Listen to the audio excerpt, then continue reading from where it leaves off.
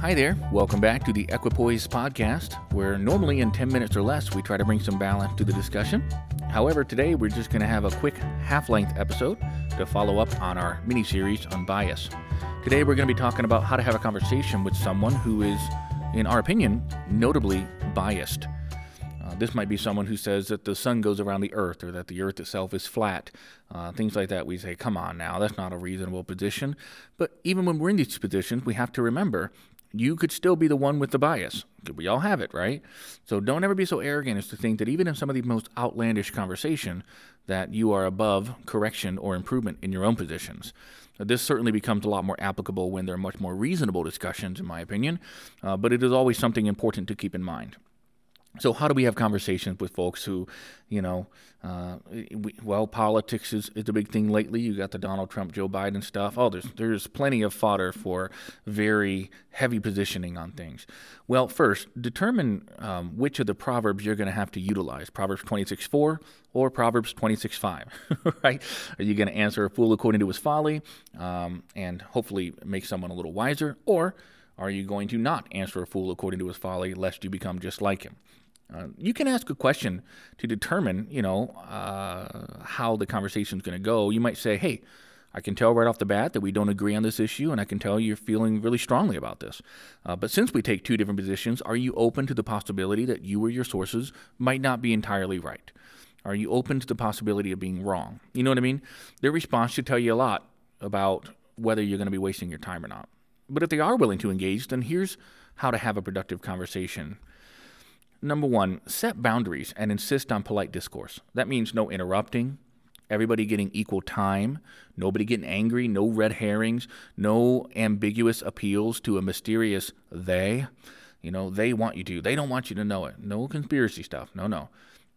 Secondly, kind of building off of that last one, ask for evidence or citations when applicable, but don't be annoying about it, right? You can go overboard with this stuff.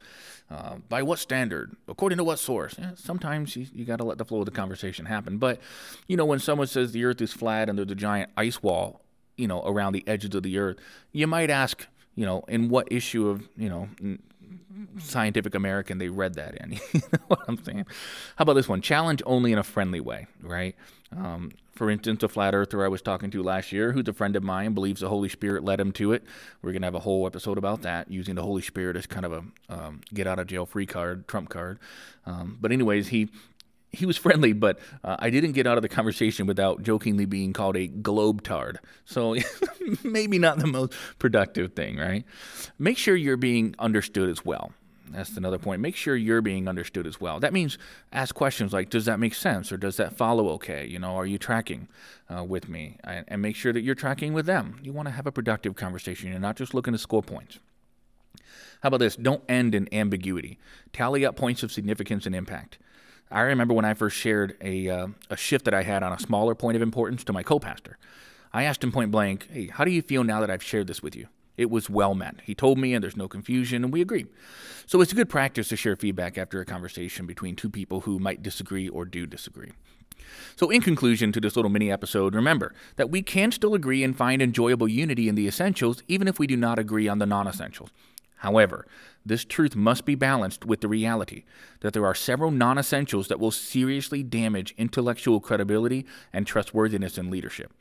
So while one might be able to have unity with another Christian who is very biased against a certain thing, there are going to be inevitable repercussions of bias that will reverberate into many areas within that person's sphere of life.